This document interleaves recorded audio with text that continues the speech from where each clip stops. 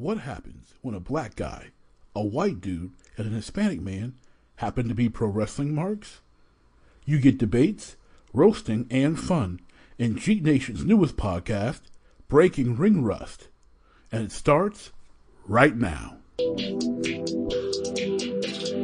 got this shit knocking low.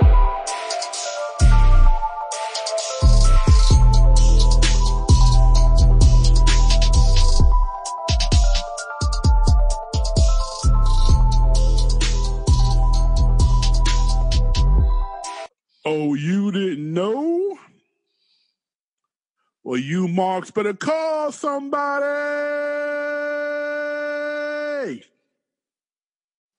It's your boy, Rocky Mr. Magic, accompanied by my tag team partner, JT, and the third member of our triple threat, Ray, is not with us tonight, but he will return. Again. It's not his fault. It's not his fault. Drugs are bad, okay? This is true. This is true. They are a bad thing. Thankfully, our friend Ray doesn't have one of those problems, at least not often.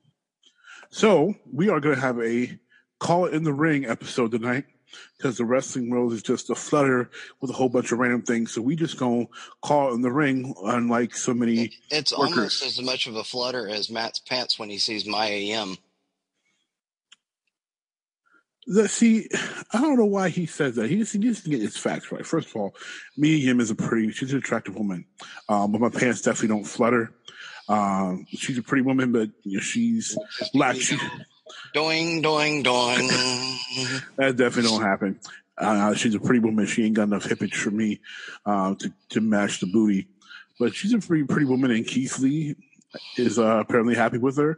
And even though As is Shelton Benjamin and quite a few other men in the locker room. Even though I think I could take Keith Lee if I had to, I'm quite content where I'm good. I'm good. But she's a pretty woman. I do appreciate a good Blasian baddie, and she is that.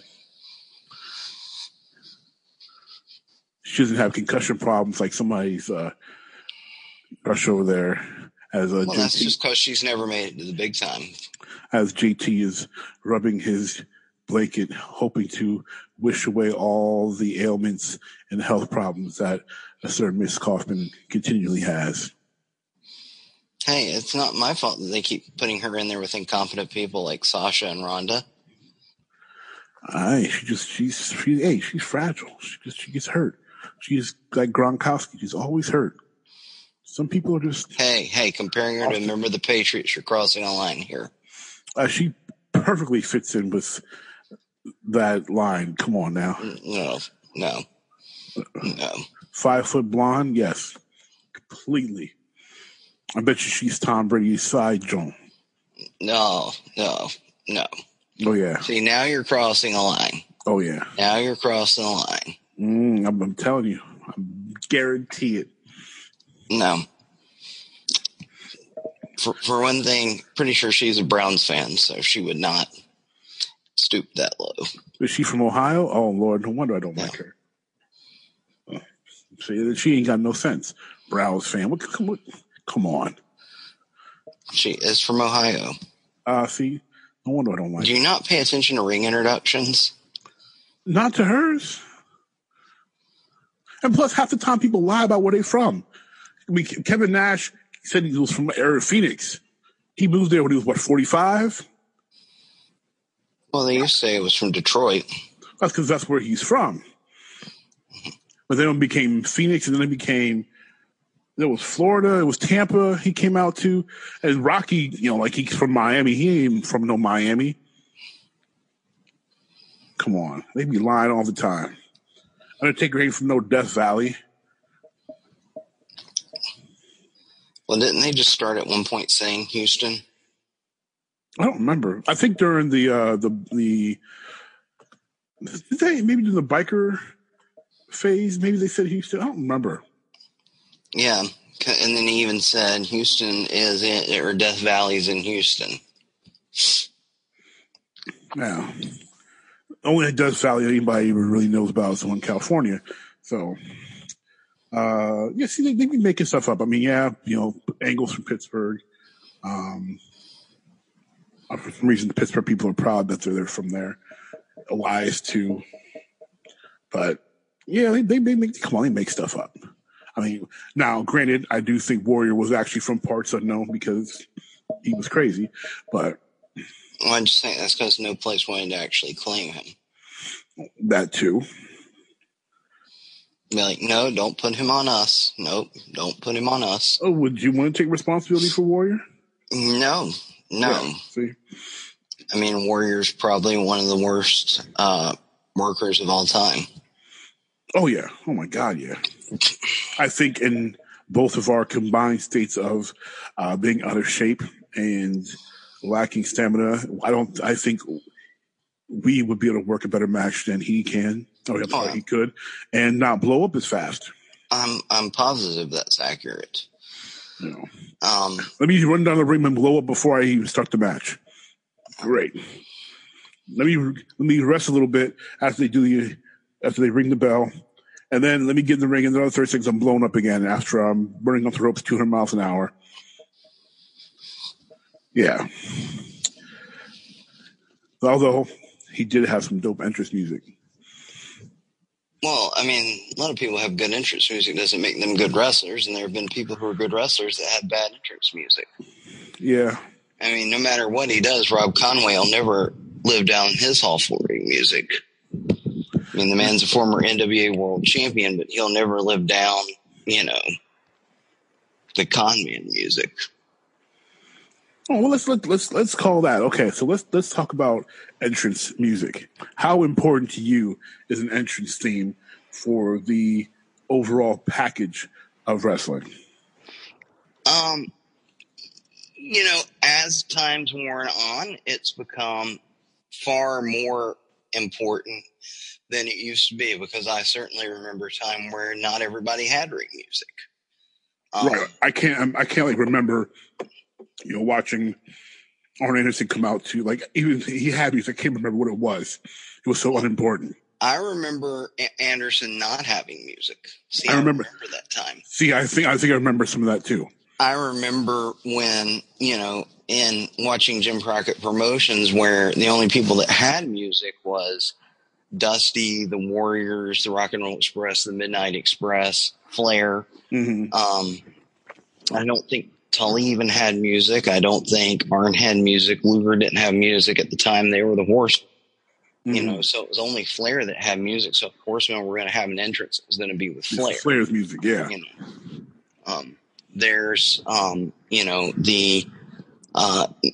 your top baby faces didn't have music. Okay. Ronnie Garvin was a world champion at one point. He didn't have ring music. Barry Windham didn't have ring music. I remember Jimmy Boogie Woogie Man Valiant had music. He had Boy from New York City, and that was part of his whole gimmick. Because he was just a gimmick at the time. Jimmy Garvin had Sharp Dressed Man, but right. It wasn't. You didn't have everybody having ring music, and it was perfectly normal to just turn on the TV and there's the guy standing in the ring, and ladies and gentlemen, in this corner from wherever at this weight, standing this tall, and it's a top star, right?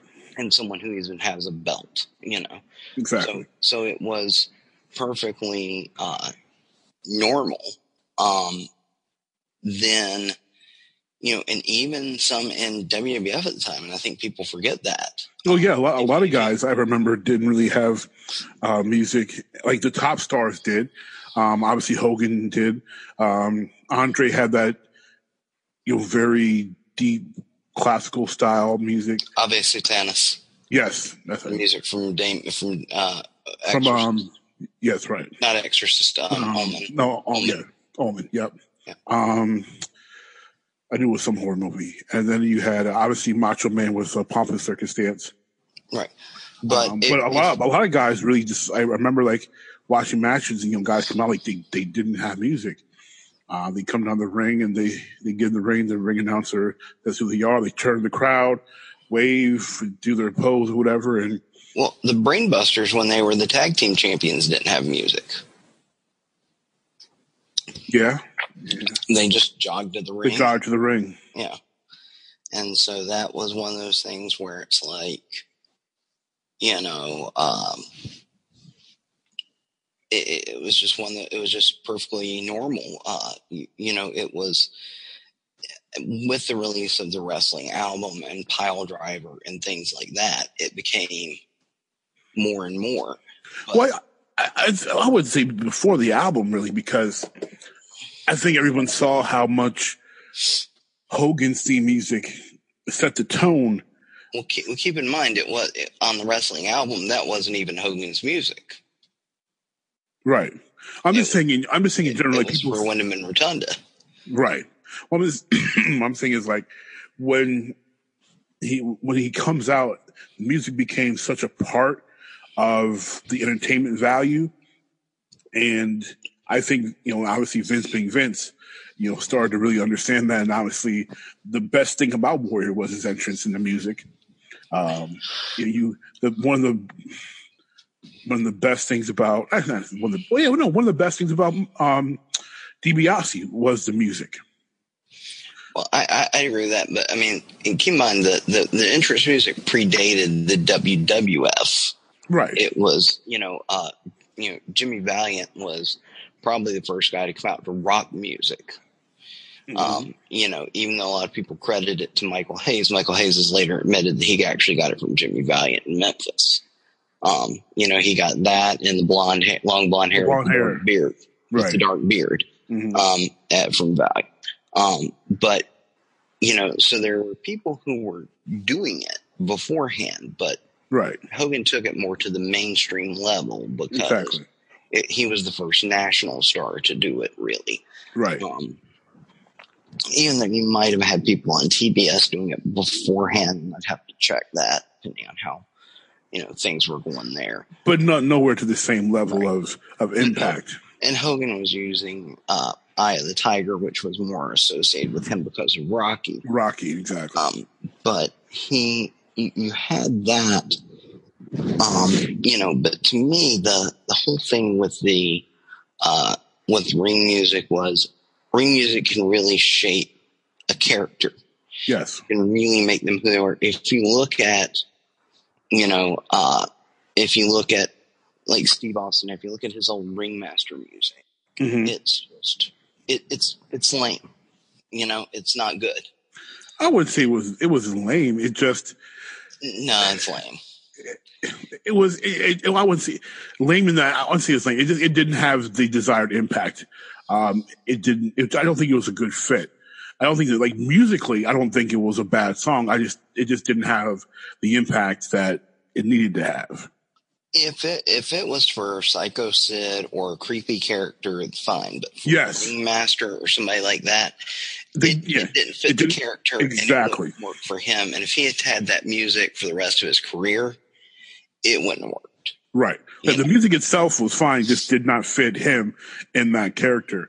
Like you said, someone more with a more crazy psycho. I think would have fit Mankind better than it fit him. Especially since Foley was pulling his hair and stuff during that time, like he was doing the whole crazy thing. But some of the, some guys, the music makes them, when you talk about building up the character, I think of immediately my mind goes to Razor Ramon, because that theme song was just perfect for that character. I mean, he walked to the cadence of the music. It was fantastic. I think there's certainly something to be said for that. But Michael's, I mean, his music is so iconic. Oh yeah. To go with him. Was part of it, him singing it too, because it didn't really get over until they had him sing the lyrics instead of Sherry. No, it was over before then. I 100% disagree with that, because I remember when he transitioned from just the instrumental to Sherry singing it. Mm-hmm. And me and my friends all thought it was the coolest music. We all thought it was the coolest thing. And he had that music for a year. Yeah. He had it for a year. He had it from, just before WrestleMania 8 until WrestleMania 9. WrestleMania 9 is where his new music debuted because he was still using the Sherry version. The Sherry until version. there.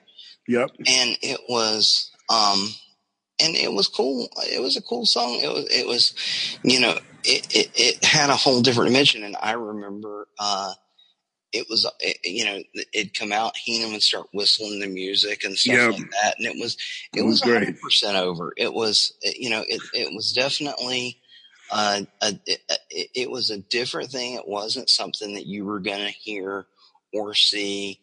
And it was different than anything else at the time. You didn't have anything else like that. No, you didn't. It was great. I think it's like it.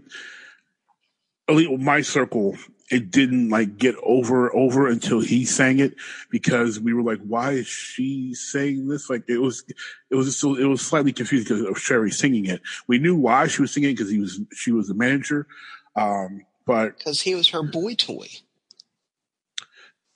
Yeah, but he was her boy toy. She loved Shawn Michaels. Yes, but it was it was I don't know. It made more sense to me when he started singing it, and that's like we were like, hey, it was just really cool because it was more on him than talking about Sherry, than Sherry talking about him.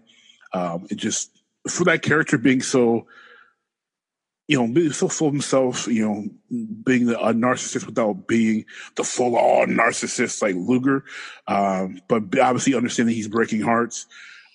And also because being the Heartbreak Kid, the mullet, the whole, the Elvis tie-in, it made more sense to me for him singing it than having her sing it. Because if it was like Elvis, he'd have been singing about himself too. Right. I mean, don't get me wrong. It made sense for him to sing it, and I love the version with him singing. Obviously, that's the most iconic version, without a doubt. However, say it wasn't over when Sherry was doing it because it certainly was over, and it wasn't like people knew there was going to be an alternative of, hey, Shawn's going to sing this one day. Yeah, I know what you're saying. Yeah. I mean, because at the time it was just cool. It was just, hey, Sherry's singing this and it's cool. And we have, and it's, a completely different thing. We haven't heard this before. It's a different type of song, and having talent sing it too. That was definitely something cool. Like that was like, wow, the talent's actually doing their own music, doing part of the act is doing the music. Right. Yeah. And you had, and it was, and here's the thing, it endured. And I mean, while we ran that poll a while back and people were like, oh, Undertaker's music's iconic. It's like, okay, well, which Undertaker song? Yeah. Cause there's like 5. Because he's had so many, right. He had. Is it Roland? He had like 4 when he was the biker. So he's had like 3 or 4 as the dead man. So which one is it? Was it the original funeral dirge? Was it the modern funeral dirge that he's using now? Right. Was it the Ministry version? Mm-hmm. Was it, which is my favorite of his? I love the Ministry version. Was it Kid Rock? Was it Limp Bizkit? Was it Roland? Was it You Done It Now? That was so bad. Oh my God. So which one was it? Because Undertaker was one of those who could kind of change his music. And I want to say there were some derivations in between that he used. I think so. Yeah. So, he could do that and it could just be whatever. Right. I think him and Hunter have just a whole handful of entrance music, but then Shawn's has had, he had 20 something year run with the same song. At the same time, it's like, if you look at like somebody like, Sting, like I think everyone can name, who's been a long time fan can name Hit the Surfer Sting, the dun, dun, dun, dun, dun, dun music. Yeah. And the Man Called Sting. But how many people even remember what his Crow music was like? Well, you never got to hear it because he didn't have to work like that entire year, except for coming down from the rafters, and that wasn't entrance. That was just him showing up to do a run-in. Right, and but he did have entrance music, and he did use it sometimes. Yeah, but he only had but he went like a year not doing anything, not working, and then he had the one match, the match at Starrcade, and no one remembers that the entrance. Like I don't remember what the music was. I remember vaguely it was something very ominous and Crow like, but I don't know anybody that can sit there and off the top of their head start humming Crow Sting music because you heard it 5 times. Right. Well, that's what I'm saying.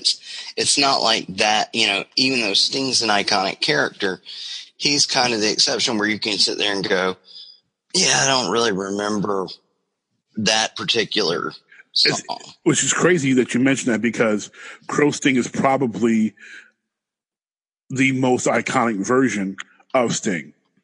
That people really look at, they think of Sting and they think of him with the black and white face paint and the black jumpsuit with the ribs on it. Like that's what people think of generally when their first thought when they think of Sting. Yet you can't tie the song to him. Well, I think it depends on when you started watching wrestling and things like that. Because to me, I kind of still think of Sting as Surfer Sting. Yeah, because I remember when Sting, I won't say debuted, but when I remember him in UWF. Okay. I remember him teaming with Rick Steiner in UWF when they were the tag team champions. And and it was, I remember seeing the title change when they beat Taylor and Adams for the titles. So, I mean, that's going back on ways to go, okay, I remember seeing them beat Chris Taylor and Chris Adams and Terry Tate. I'm just saying, back away. But I'm saying in general, most people, they think of Sting that the Crow one is the one that really went mainstream, for lack of a better term. That wrestling fans knew who Sting was. I knew who Sting was. I knew Surfer Sting, and that's the first thing I saw. But the one that really blew up, especially how hot the business was, and that he was feuding with the NWO, Crow Sting really, really was what really caught wildfire there. Although, personally, and I know the prior to the whole wasn't great, but I thought Joker Sting in TNA was fantastic. Absolutely fantastically done. So you're the person who saw that. A lot of people, it was great work. You always say a lot of people saw TNA, but the ratings certainly don't back that up. That's true, but here's the thing though. When I watched it, it was all I watched like a year after it happened, and after people uploaded it on YouTube. So that's one of the reasons why. I mean, because nobody's actually people aren't watching, which is a shame because they've actually got some good talent in there. They do right now, and it's a shame that those talents are quote unquote getting their break when nobody's watching, when not even Pop TV or wherever they are now. Doesn't even want them, Well, they're hanging on Twitch, and I'm trying to watch them more, when they're actually being on, or trying to catch them on Twitch. It is a shame because they do have some talent, and Moose is a big dude, who's working well, and their knockouts division is still strong. And so, I mean, you've got some talent in there that have been, and you mentioned their knockouts division, like you've got Taya and Tessa, who have been, big names in the independents for a number of years that are finally there. You got Jordan Grace just started. Yeah, you've got Scarlett, who's been a huge name in the independents. My girl, Smoke Show. Yeah. So, you have, all these people who are kind of, finally, you would think getting some eyes on them, except that nobody's watching. Not as many people are watching, unfortunately. Right. You know, I don't. It's tough. I don't think network TV is gonna be a bastion for them, especially with the Fox deal. Like they have to really do something to get eyeballs if they want to stay on TV. Like I don't know what is in their their plans to try to get better ratings, but they're going to have to try to sell themselves to a network that may be up and coming, or even like a streaming service. You know, obviously with Lucha, even Netflix, maybe they can pitch that as, you know, a US based company that may be better viewing for Netflix compared to Lucha Underground. I don't know, but yeah, if it wasn't for WWE already having a deal with Hulu would be a great thing for them, where they could say, okay, since Hulu kind of specializes in, you know, new stuff, freshly viewed stuff, right? You know? Or even having some of their stuff maybe they can get on with the new AT&T network. Yeah, or even maybe doing kind of like what WWE is doing with Hulu, where it's a condensed version of the show, having maybe a half hour, or maybe yeah. I think their show's only an hour anyway. Maybe a half hour condensed version of their show on one of the like free services like Tubi or Pluto TV or something like that, to help get more eyes on it. And then well, I mean, condensing their show down anymore really wouldn't make sense, to be honest. I mean, condensing it, because it's only an hour now. I mean, condensing WWE makes sense because it's 3 hours. It's so freaking long. Yeah. You know, and it's like, you know, I just got Hulu, and, you know, I didn't even really want to watch an hour and a half. You got that 99-cent deal? Yep. Smart man. I did get that 99-cent deal. I did. And I which is why I was watching Primal Fear when you texted me earlier. Yeah, I got a deal for Hulu too, and that's why I've been watching. Tell Mrs. Venerable, I'm so sorry about her neck. Yeah, so that's a great movie. I don't care what anybody says. I'm not going to disagree with you there.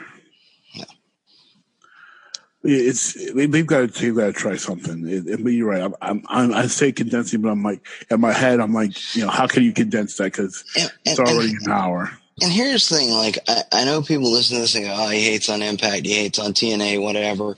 But here's the thing. I used to be like a huge TNA fan. Like, I used to watch their pay-per-views more faithfully than I watch WWE pay-per-views. I watched Thursday Night Impact faithfully.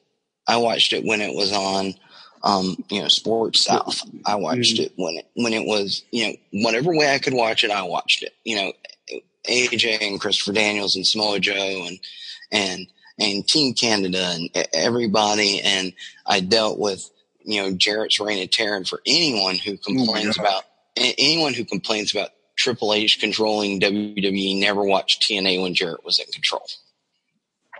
Yeah, that was interesting to say the least. Because here's the thing: at least Triple H was over at some point in his life, which is something Jarrett never was. I think Jeff Jarrett was never over.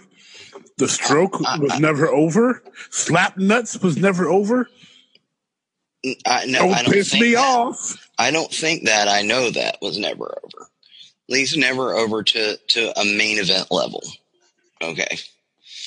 And look, when you have an entire arena of people chanting "Drop the belt," that says how over you are. You know what's funny is that thanks to Pritchard, the Jarretts are more over now than they have ever been. Mm-hmm. Jerry Jarrett and Jeff Jarrett have never been more over than they are now, thanks to Bruce Pritchard. Yeah, come on. I remember his WWE title reign, and I'm like, bruh, come on, okay. Like, I always thought Jeff was a good Intercontinental champion. I always thought I thought he was a decent U.S. champion. But when they put the belt on him, I'm like, dude, no one buys this. No one is buying this. Yeah, it was Well, I mean, that's the thing. You got him, and it's like, okay, well, you look at they're like, okay, we're going to rebuild the company. Okay, we're rebooting the company. We're going to strip everybody of the titles. We're going to declare all new champions. We're rebuilding the titles. And here's who we're going to build our company around now, Jeff Jarrett. The other channel, they've got The Rock. We've got Jeff Jarrett. And it's not, and I mean, if you look at who they had at the time, there were other people they could have built up. They could have flipped back to Goldberg, or they could have gone to, well, not Bret Hart at the time because Bret was hurt, but they could have gone to, because they tried that until then he got hurt thanks to Goldberg. Right, but they could have gone back to Goldberg. They could have tried Sting again. They could have done, anything else. Pretty much anyone else in the company, would have been a better choice than Jarrett. Okay, you can't say that because Sean Stasiak wouldn't have been a good choice. I think he'd have been about as fair of a choice as Jarrett. Come on. Because at least he was new and hot and they had an Angle with him, That Angle was terrible. Let's see. He was perfect, Sean. Yeah, so stupid. Buff Bagwell would have been a better choice. Okay, maybe he's the only person who would not have been a better choice than Jarrett. Just because, what about Mikey Whipwreck? Just because Mikey Whipwreck would have been a better choice than And I love Mikey Whipwreck but Mikey was coming out with the do-rag on his head in them shorts, and he looked a hot mess. But I mean, I would have approved of Mikey over Jarrett. I mean, because here's the thing, like Jarrett had a couple phrases that got over, but I never thought Jarrett was that good of a talker, especially in that era. Now, like when he was doing the "Ain't I Great" thing, I love that though. That I thought he was actually a good talker back then. Yes, those were his. And he was a better worker back then. His match with Michaels is a classic. Fantastic match. But that was peak Jarrett. He was great on the mic and great in the ring at that time. Point out one match to me that he had in WCW after his 99 return that was a great match. None. And not all of that was his fault, but none. Or find me one promo he cut that was a great promo. I'm not saying, he came out and said slap nuts and that got over, but that's not a promo. Yeah, okay. and it was stupid to me. The whole slap nuts thing was dumb. Having a catchphrase is not a promo. Right. And people say, well, what about The Rock? Well, The Rock still could cut a good promo. Yes. He had catchphrases, but he knew how to tell a story with a promo. Yes. And you can go back and watch The Rock. I watched him cut that promo on Orton back. I forget what year that was. When Orton had the IC belt, and Dwayne showed up and cut that promo on him. He was walking when Bischoff threw him out the arena, and he still had the live mic, and he went through and he was ragging on everybody and took his wig off.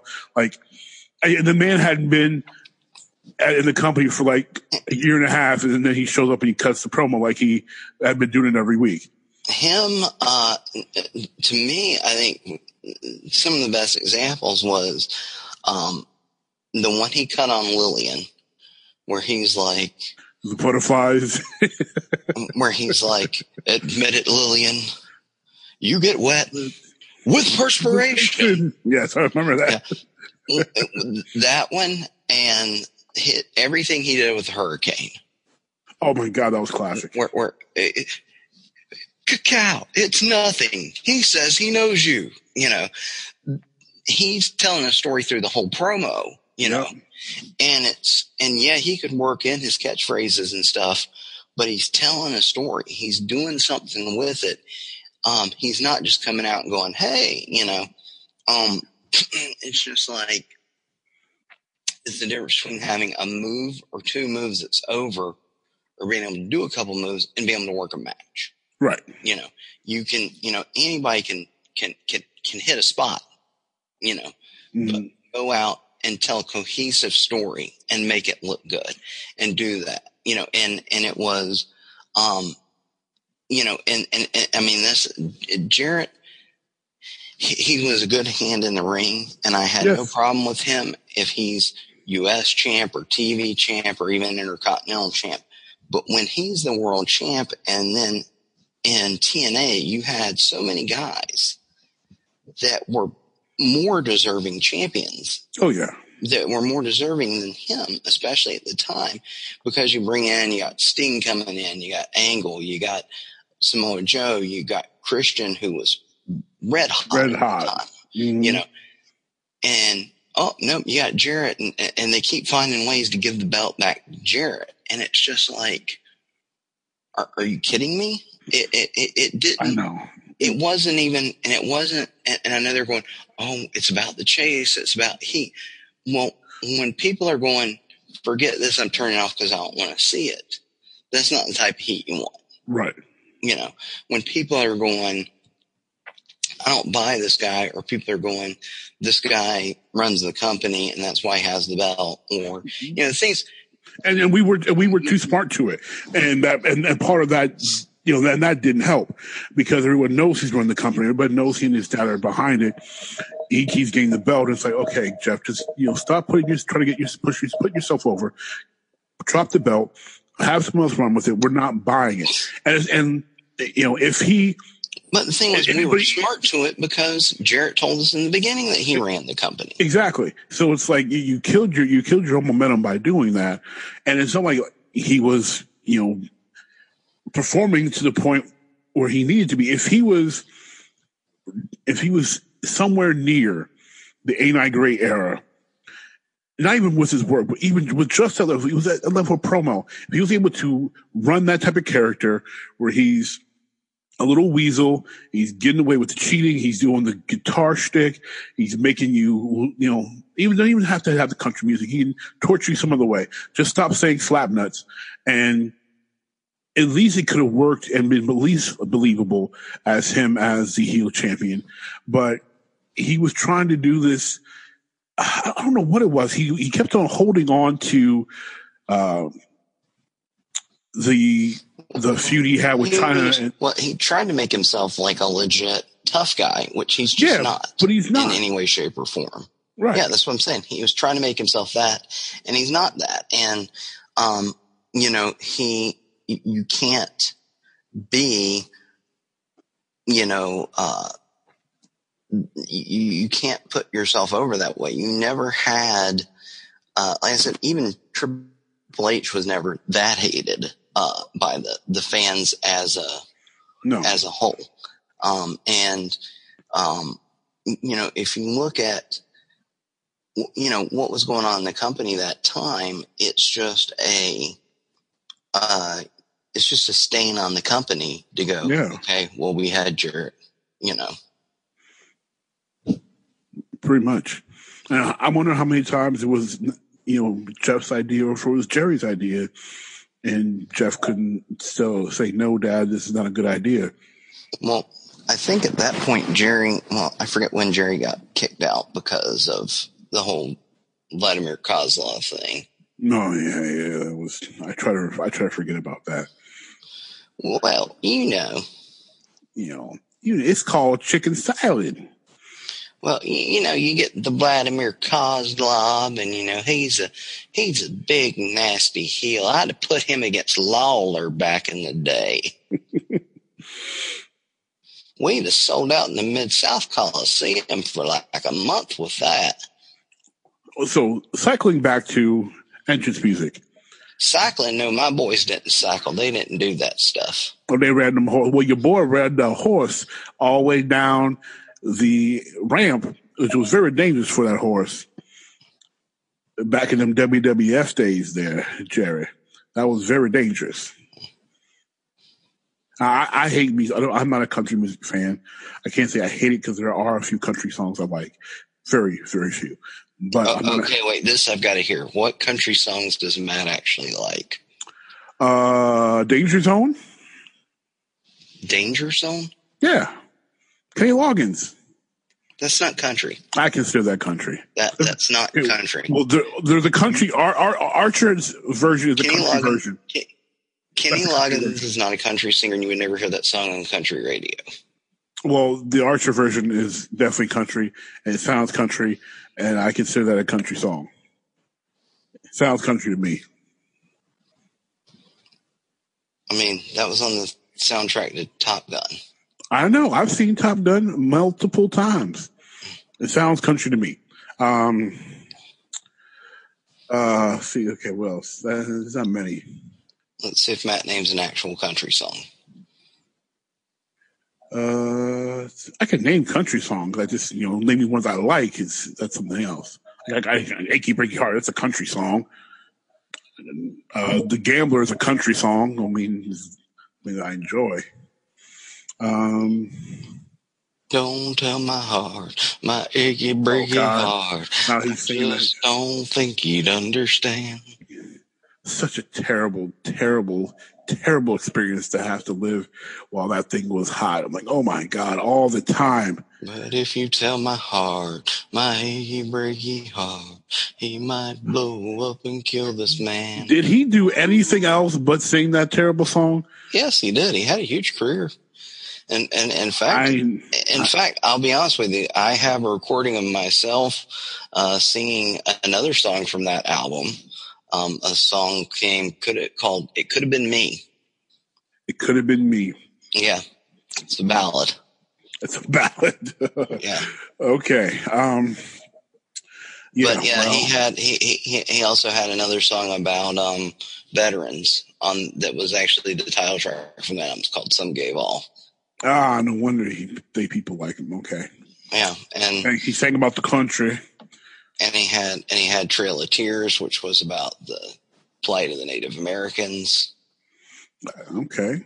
And he then years back in I think 99, he had a song called "Busy Man," talking about not being too busy to spend time with your kids. Or to ride his kids' coattails. Hey, do what you got to do, right? Yeah, now of course I'm drawing a blank trying to think of any other country songs. By name too, I don't like much. I was waiting on you to say "Jesus Take the Wheel." I've heard the phrase. I've never heard the song. Well, I'm gonna have to send that to you when we get off the air. Oh, I'm not listening to that. Don't even bother. I can't listen to that. Come on. After all, we were created in His image.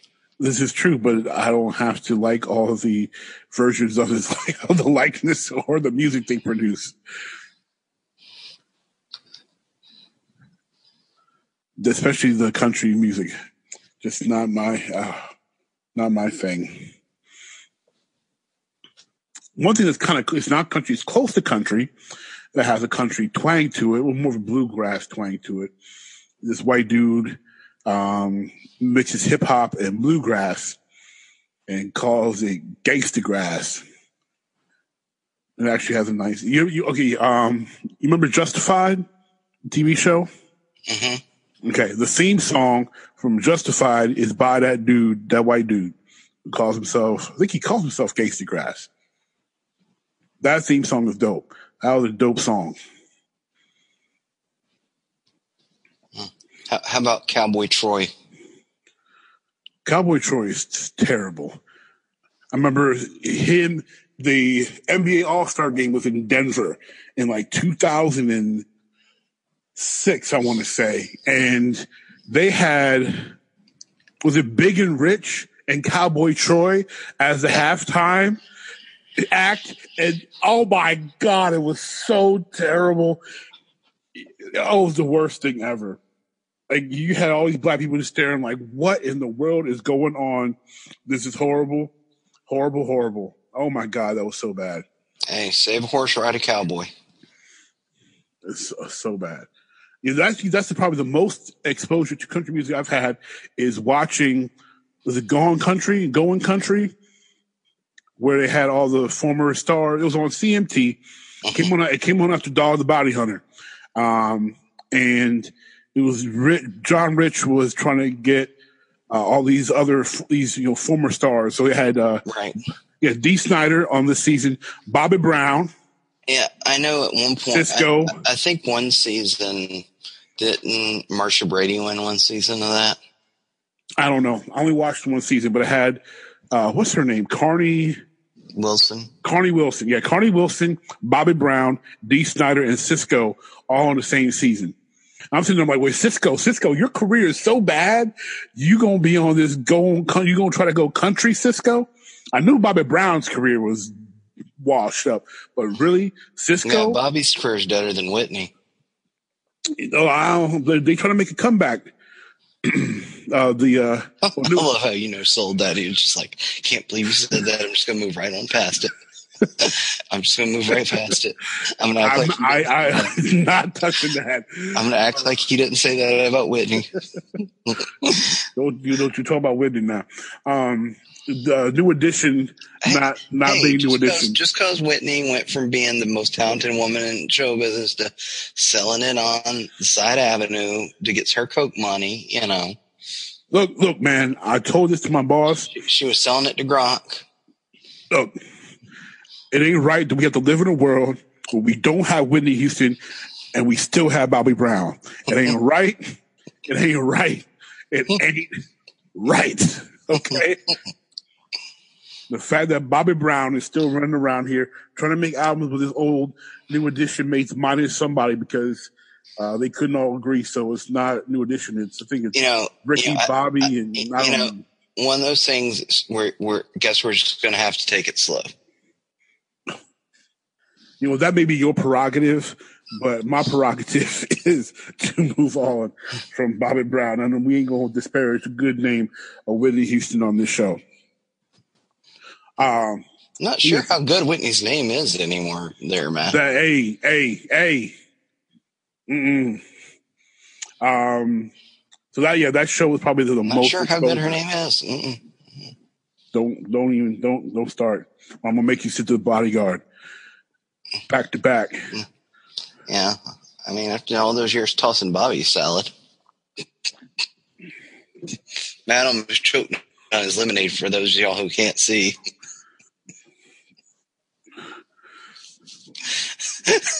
I've never seen Matt speechless before.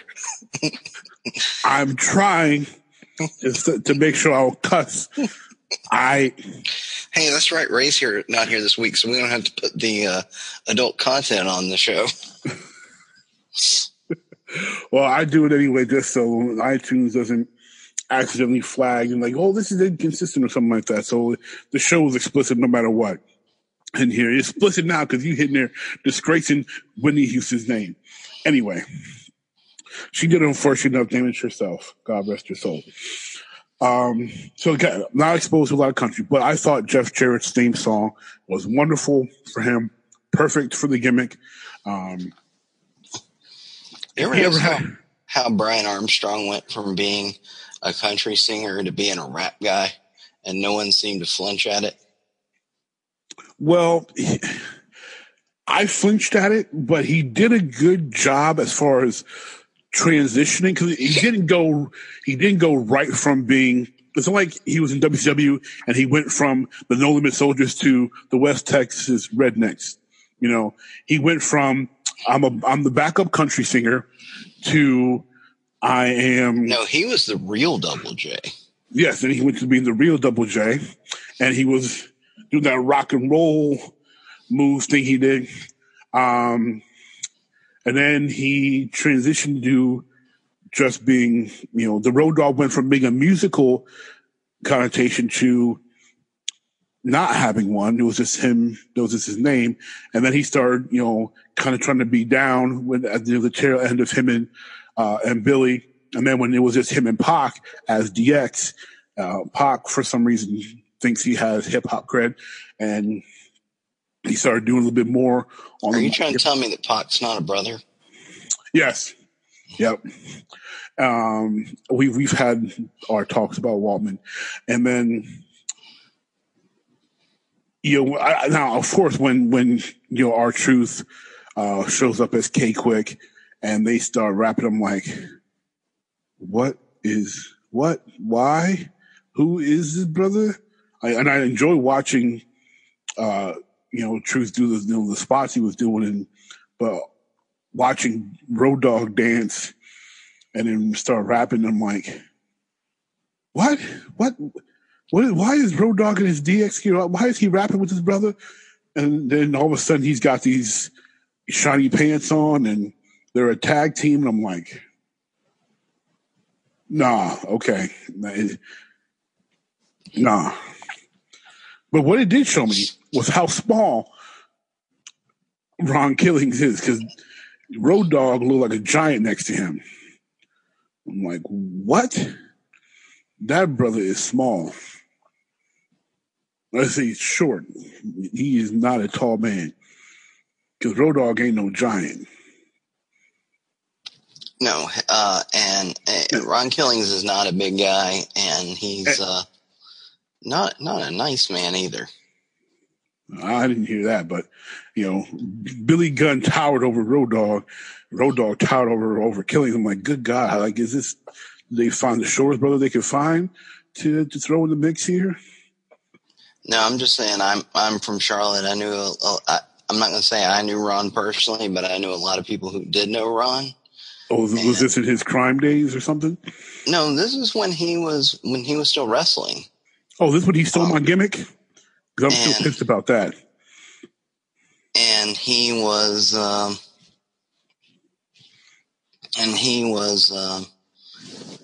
doing and he would go and a lot of people said he was not the nicest. Yeah, not the nicest man in the world. Well, unfortunately, in fact, would you rather hang with him or Randy Orton? One of my friends had a run-in with him over his baby mama. Like a physical altercation type run-in? More of an intimidation type run-in. So Killings trying to intimidate him? Yeah. Did he stand in the box? Something like that. He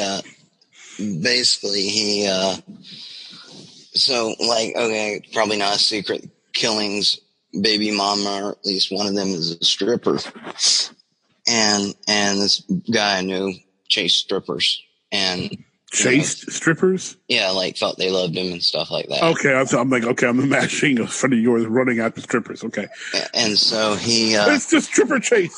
He was trying to win her over with like being the sweet guy and stuff like that, and she was banging Ron Killings at the time, and he went over to her house one day, and Ron Killings answered the door, and was just like, he was like, "What's up?"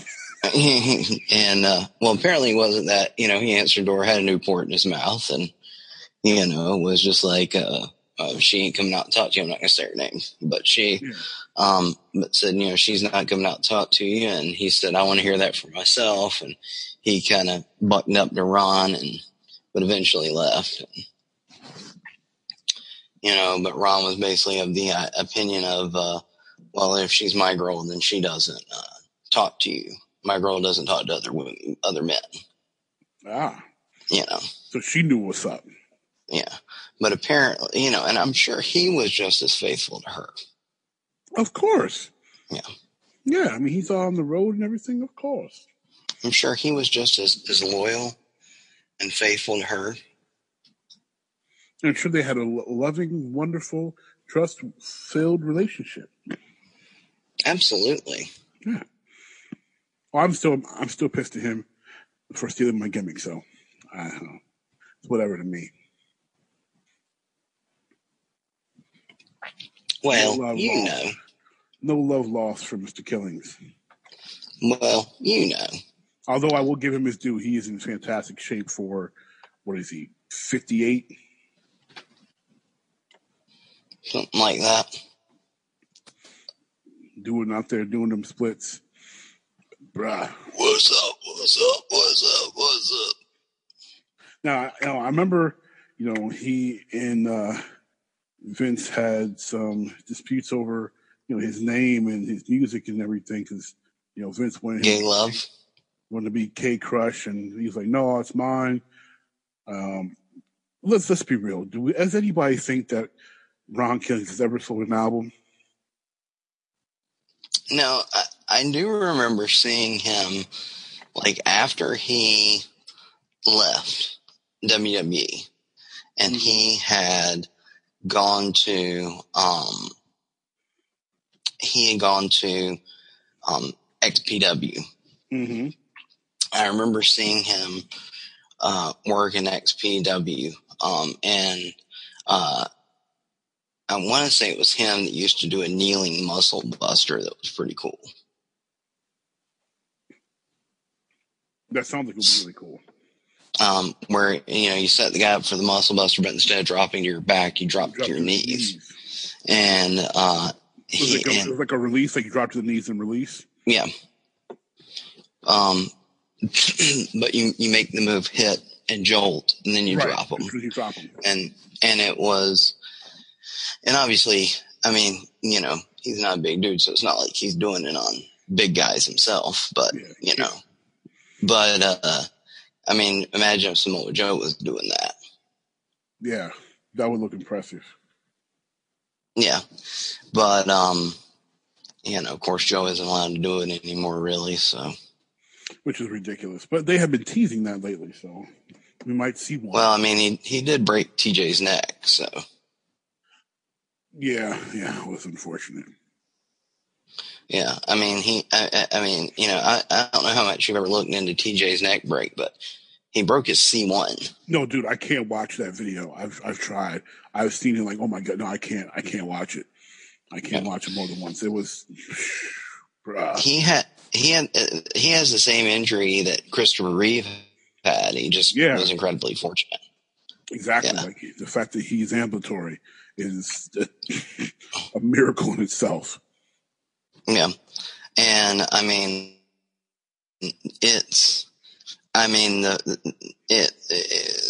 obviously he's not going to wrestle again, but and nor should he, but I mean, I've seen it, and it doesn't even look like when it happened, like something happened, Mm-hmm.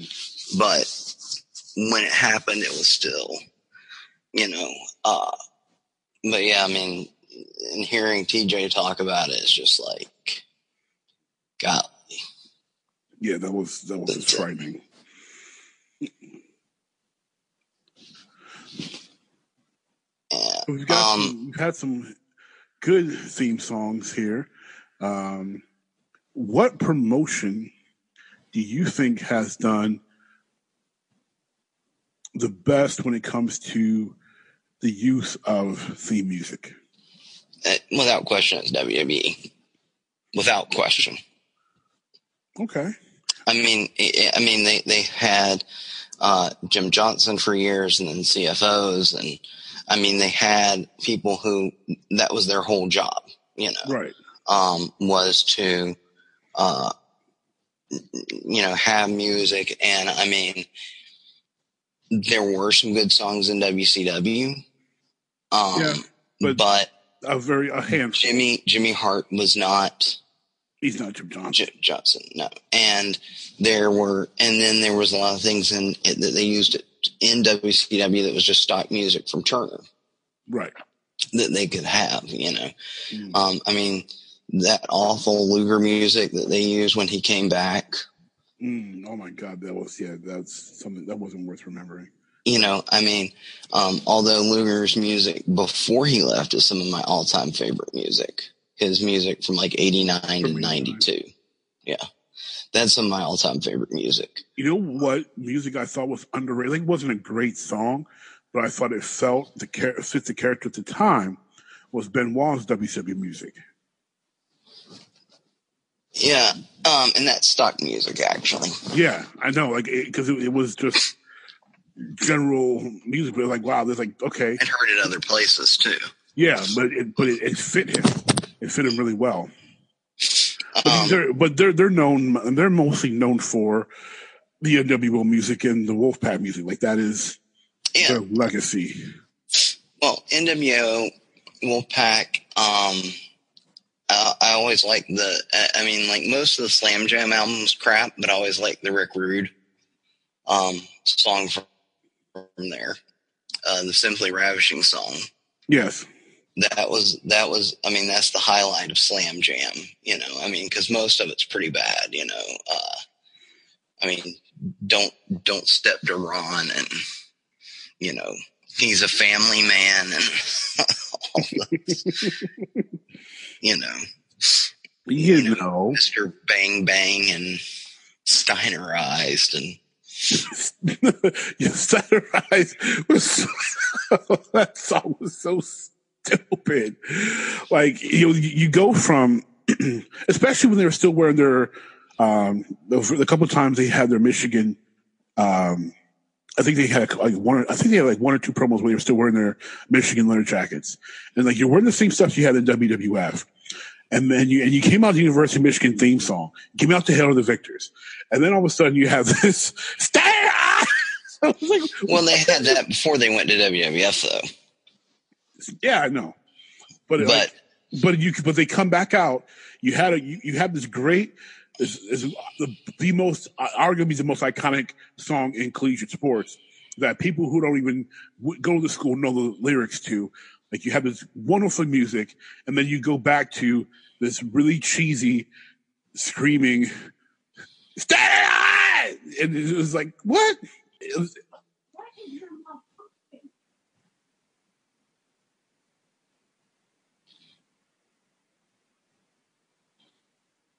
Matt's getting chewed out right now by his old lady. So, it was just like, I was like, wow, how can that be what you're going back to? Like, you need to move forward, not go backwards. You kind of upgrade things. But Steiner's music it cracked me up every time I heard it. Like, I couldn't take them as serious as I wanted to because their music was so cheesy. I mean, if you think about it, like the Slam Jam album, I mean, easily the best song on there to me, without question, is Simply Ravishing. And then probably A Man Called Sting. Okay.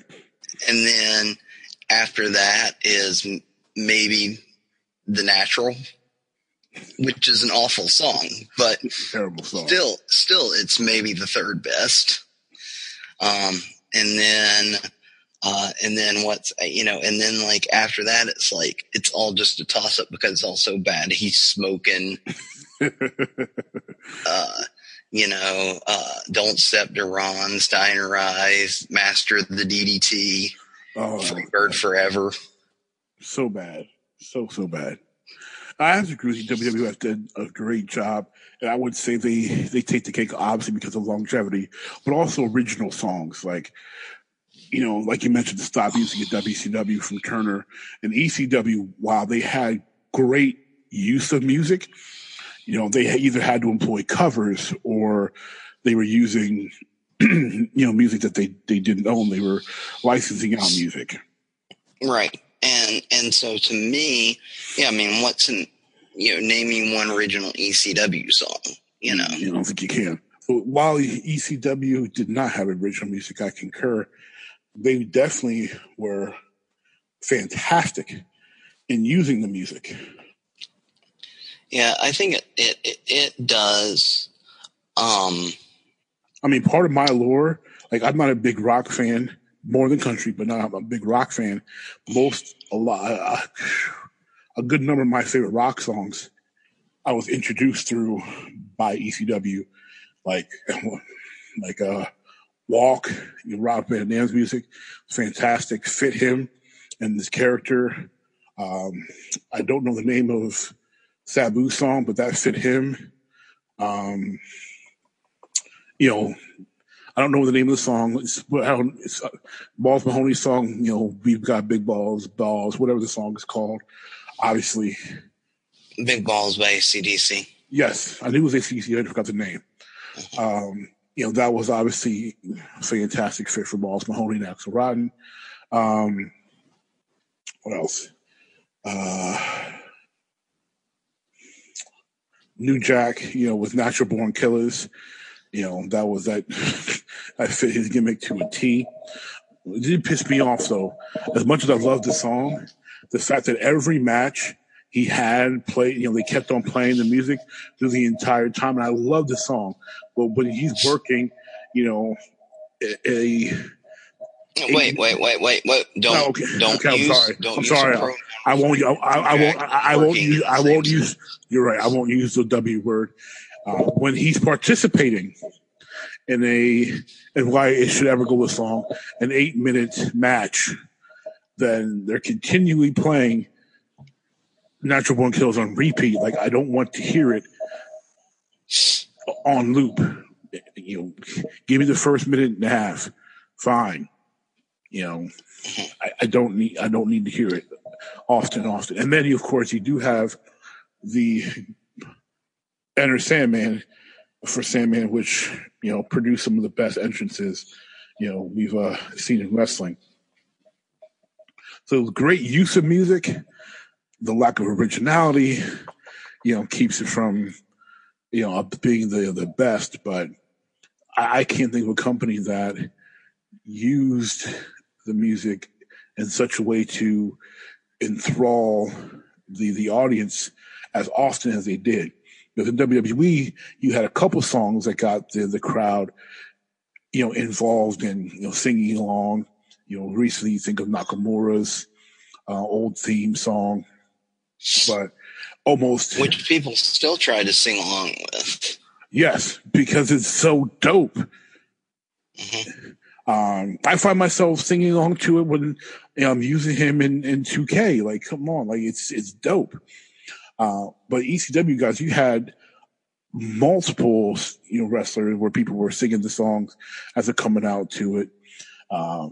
It was a very engaging environment. Probably because everyone's so close to hear those B-32s. Well, I mean, you know, and two, you were using a lot of songs, though, that were already popular in pop culture. Yes. You know, I mean, it's hard to compare that when you're already using Enter Sandman, that was one of the biggest songs already in that decade. Right. You know, and you're catering to that prime market. It wasn't like everyone who was in that arena didn't already own the Black Album. Even I owned it. Yeah. So it wasn't like, you know, it wasn't like it was a stretch. And it wasn't like they all didn't own Pantera CDs or anything. It was the same. It was a niche market, and it was catering to metal, hard rock fans primarily. Primarily, yeah. There were the few people like me who stuck it. I'm like, I don't know this music except for this like one or two songs. But you had, you know, so it certainly, you know, so I can't give it to EC. I mean, yeah, you can say, yeah, their usage was good. And I like some of the other ones that people don't mention a lot, like Perfect Strangers by Deep Purple for Shane Douglas. Mm-hmm, yeah. I never knew the name of the song, but that was great. That's great. Before he left to go to WWF, he was using Simply the Best by Tina Turner. Mm-hmm. Which fit his arrogant. Oh yeah, it fit that demeanor. character to a T. Yeah. Oh yeah, I love it. And you know, so there were certainly some that really fit, and I'm sure they did use some stock music instrumentals for guys who weren't their main guys, but yeah, if you had those kind of guys, you didn't, you know, but you know, and WCW did have certain ones. I have a hard time looking back and even remembering any music from TNA, except for Jarrett's music, which was the worst music in the world. I don't remember Jarrett's music because I probably blocked it out. But TNA it was that siren sound.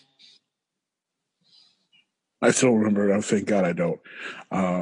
Just the TNA music period, horrible, just bad. I remember when Van Dam got there and the music they picked for him. Oh, it was so bad. Everybody's music was just bad. AJ Styles' music I didn't like. I didn't like anybody's music there. Like, I think Jay Lethal only got away because he was doing the Black Machismo gimmick, so they got to use Pomp and Circumstance. Like, everybody's theme songs just were just so bad. Like some of them, especially if they were used to be in WCW or WWE, it was like they tried to. I remember Samoa Joe's, and his fit him. I don't even remember Joe's. His was just like a dark. It was like a boom, boom. Yeah, one of those. Yeah. It wasn't distinctive enough for me to say, "Hey, that's." But it fit him though. Yeah. But so many of the theme songs, even from like Angles or Nash's or or Van Dam, they seem to try to emulate what they used to have in other companies without obviously being a copy, and just end up sounding just poor. It was terrible.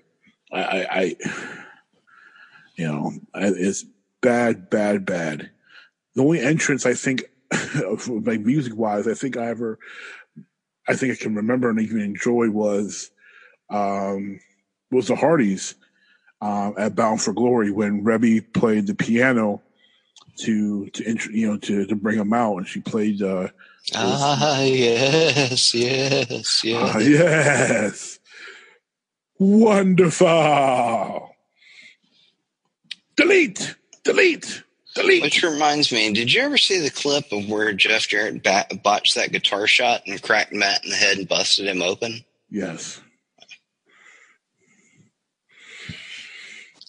I don't know how you botch a working guitar, but especially when you've been doing it for 20 for years. 20 freaking years. I know.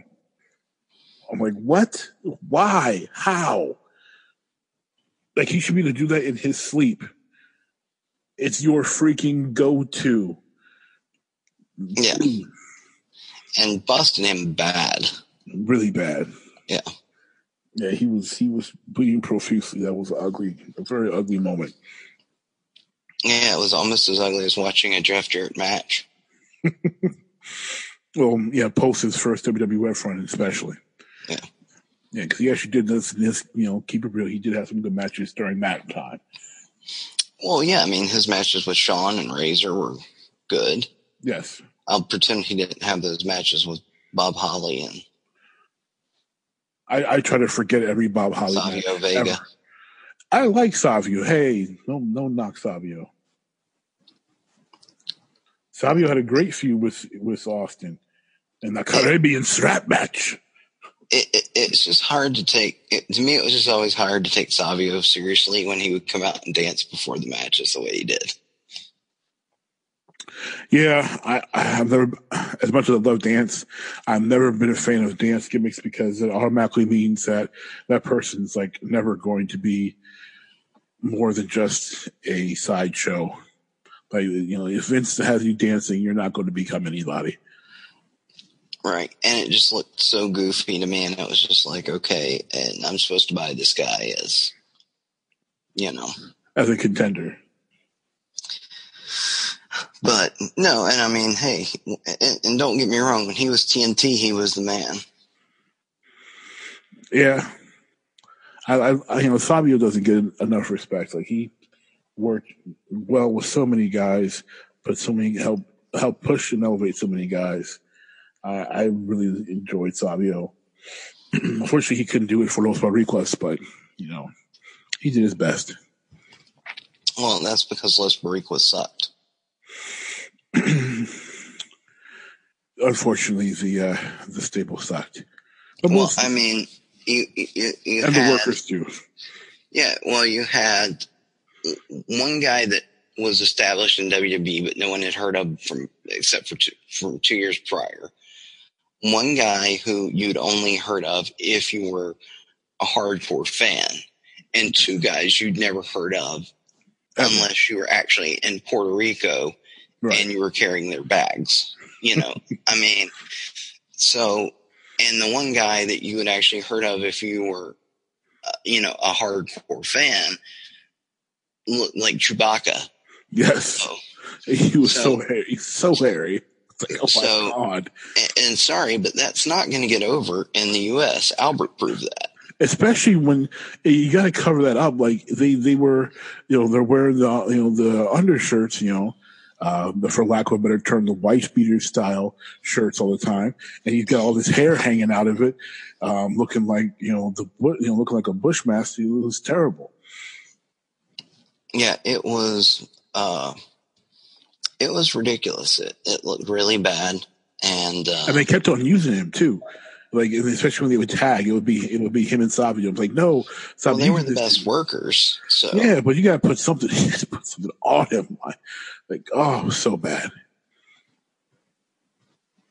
But it was bad. Yeah. And then we had, of course, the Disciples of Apocalypse during that time. The gang wars. Yeah. Well, I mean, here's the thing. Crush, not a great worker, but a big guy. And hey, what's up, man? And you had a run in just now. I know. I gave him the head nod. Yeah, and but he had been over at one point in time, and people knew who he was, and he's a big guy. He's a big dude. Yes. Brian Lee, another big guy, and Brian Lee could work. Yeah. And Brian Lee can move and could go for a big guy. And then you had the Harris brothers. Right. Who were just big guys and couldn't even ride motorcycles. They look so scared on those bikes. They for two guys who looked so much like bikers, they were the least bikery guys ever for looking dead on for the part. Yeah. And so they just didn't, but there were a lot of things back then that were going on that just didn't make sense. I think if you had not tried to give everybody like a 4-person faction. But everyone had to have a 4-person faction then. Everybody but DX. Everybody but DX was a 4-person faction, pretty much. I think the Heart Foundation had 5. Yeah, they had 5. It didn't have to be that way. It didn't have to be. And unfortunately, at half the time Pillman was hurt, and then he passed, so it was more like they had 4 anyway. Yeah, but it was awful. I liked as a kid, I kind of liked the fact that there were so many factions because I've always been a stable mark, but they were popping up everywhere, and it was starting to get very redundant because then you try to have storylines for all these factions, and how many realistic storylines can you do that differ for this faction to this faction to this faction to that faction? Because you had the Nation, you had both Boricuas, and you had the Heart Foundation, and you had the Disciples of Apocalypse, which of course Boricuas and DOA were splintered off of the Nation, and you had DX had 3 people, I guess if you count China. They were 4 originally when they had recruits, so for a while they were 4 too. You just had 2 people who were mouthpieces, but yeah, they were just obsessed with this 4-man stable thing. Do you remember what DX was originally calling themselves? I remember when they started calling themselves DX.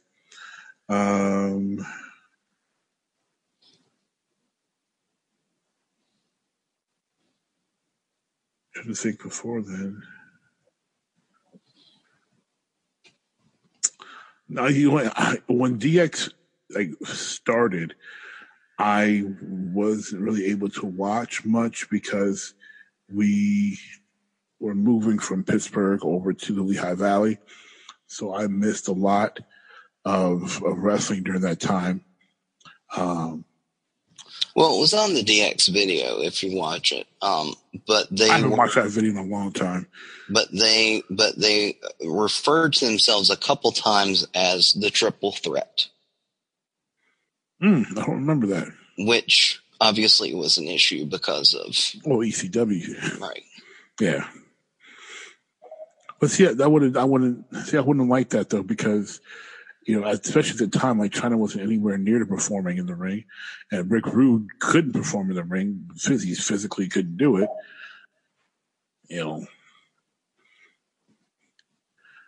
So like, were they gonna mysteriously add another member and actually be a triple threat? Like, well, no, they were just referring to them in China, but they held up their hands like this and said triple threat. I'll have to look that up. I don't remember that. I did love the fact that she was a female bodyguard. That was super dope. Yeah, it was definitely an interesting. I didn't catch it when they first did it, but then when I went back and looked at it at the DX video, then I saw it, and it's on either Raw or One Night in England or whatever they called that, and it was Little Shotgun Saturday night. No, the one night thing they did in England where Sean beat Bulldog. Sean beat Bulldog for the European title. Yeah. I thought they were calling themselves DX. No, I'm not saying it was definitely there, but there was a time where they definitely did that. Let's check that out. Surprise, that that's my crew. That's my stable right there. Yeah. Yeah, I think even on the questionnaire I put out, you listed them as your favorite stable of all time. Yeah, they're my favorite stable by far. By far, because the NWO, I loved it, but that got so convoluted and had so many freaking members. Freaking Rotunda as Wall Street. Like, what? NWO probably wouldn't even be in my top 5 stables. I think they would be in most people's top 5 stables, though. I'm just saying they wouldn't be in mine. Oh, I expect that. I mean, I know you're going to have the Horsemen up there. Horsemen, DX. Where do you put the Shield? Top 50. Can you name 49 other stables? Because I don't think you can. Give me time. I can name. I'll go back to Memphis if I have to. I'll throw the First Family in there if I have to. Oh my God, the First Family. Paul Jones Army. Where do you put the Dangerous Alliance? They Alliance? were heels. Dangerous Alliance probably 3rd. Okay, I can see that. Yeah. Okay. Because think about the talent that's in the Dangerous Alliance. Oh my gosh, amazing! Yeah. They had a short run, but my gosh, the talent that's in there is amazing. And if it wasn't for bad booking, Bill Watts, they would have been much huger. Oh yeah. Okay. Where do you put ECW's Triple Threat? I was about to say I'd put them in the top 4, and I mainly mean the original Triple Threat. Yeah, you're referring to Malenko, Benoit, and Douglas. Yes. Okay. Because they were heels. They obviously they're the best version. I did enjoy Bam Bam and Candido version 2, but the original version was definitely better. I would have loved to have seen. I always wanted to see Candido team up with them, and I wished when they were all in WCW, if there had been my dream for Revolution would have not been Perry Saturn, but to have seen Candido in that 4th spot. Okay. It still wouldn't have gone anywhere.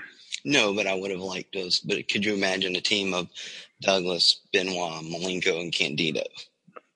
I think that's what they were trying to do. They just didn't do anything with it after they put them together. Well, they put Candido in as a single with Tammy and put him in the cruiserweight division. Right. What I meant was with the Revolution, I think they were going for that, and I understand why putting Saturn with them, because Saturn was a bigger name in ECW than Candido was. So, put these guys that were with Shane already, that were already established, and let's put another established guy and see if they can kind of, maybe Shane can kind of recreate some of the magic he had in ECW with some of his old running mates. But it's kind of hard to do that when you throw in a stupid storyline with Torrie Wilson and you don't give him a whole lot of TV time on top of that. But no, let's be fair. Shane wasn't the same once he got to WCW, because I remember when there was a promo, and it might have been the first one. He comes out and he's like, if you want the revolution, let me hear you. If you want the crippler, if you want the franchise, and it's like, and it was just like, what happened? This guy used to be one of the best talkers in wrestling. And honestly, I don't think he could talk well with a filter. I think that Shane had to be completely unfiltered to be the talker that he is. Having restrictions, I think, just limited him, and he went to being, going for. He wasn't that good of a talker then. I agree. Yeah, because if the only way you can get over as a talker is to curse. It's not just. I don't think it's just cursing, more than what he was able to say. He was able to touch on a lot of things that you just couldn't do in WCW, especially during that time when they were pushing for PG. If he was in WWF during that time, I think he could have been fine, because he would have had a lot looser strings. Obviously not as loose as ECW, where you could say whatever you want, but he would have had a lot more leeway compared to where WCW was going. They were going the opposite direction. I think that hurt him a lot. And his creativity, a lot of his creativity, honestly, and as a talker, getting limited, but a lot of the great talkers have been the same way, where they're just crass enough to be entertaining without having to go overboard. He didn't have that leeway. In ECW, you could just say whatever he felt like saying, and because he didn't have any filter at all. But if you look at Great Talk, you look at Hunter, you look at Rocky's promos, look at Austin's promos. They've always had just that enough amount of leeway where they could touch on subjects that. Hey, don't leave Roman out of your great talkers. He's just, suffering succotash. I'll give Joe this. Okay, he delivers probably the most ridiculous line I've ever heard in wrestling, but at least he did the smart thing and looked directly at the hard camera and winked and broke the fourth wall, because I'm like, if you're gonna make me say this stupid crap, there's no way I'm not letting everybody know that this is. I'm not saying this by choice. Especially because like, that was hard to say. Yeah, it was hard to say. It was also stupid. Like, bruh, like, so bad, just so terrible. And Rollins' face when Roman's delivering that line, like, what? Did you really just say that? Like, what do you say? What do you say to Vince McMahon? You go back and he's sitting there in Gorilla. Where's Vince McMahon's reaction sitting there at Gorilla watching Roman Reigns saying "suffer and succotash"?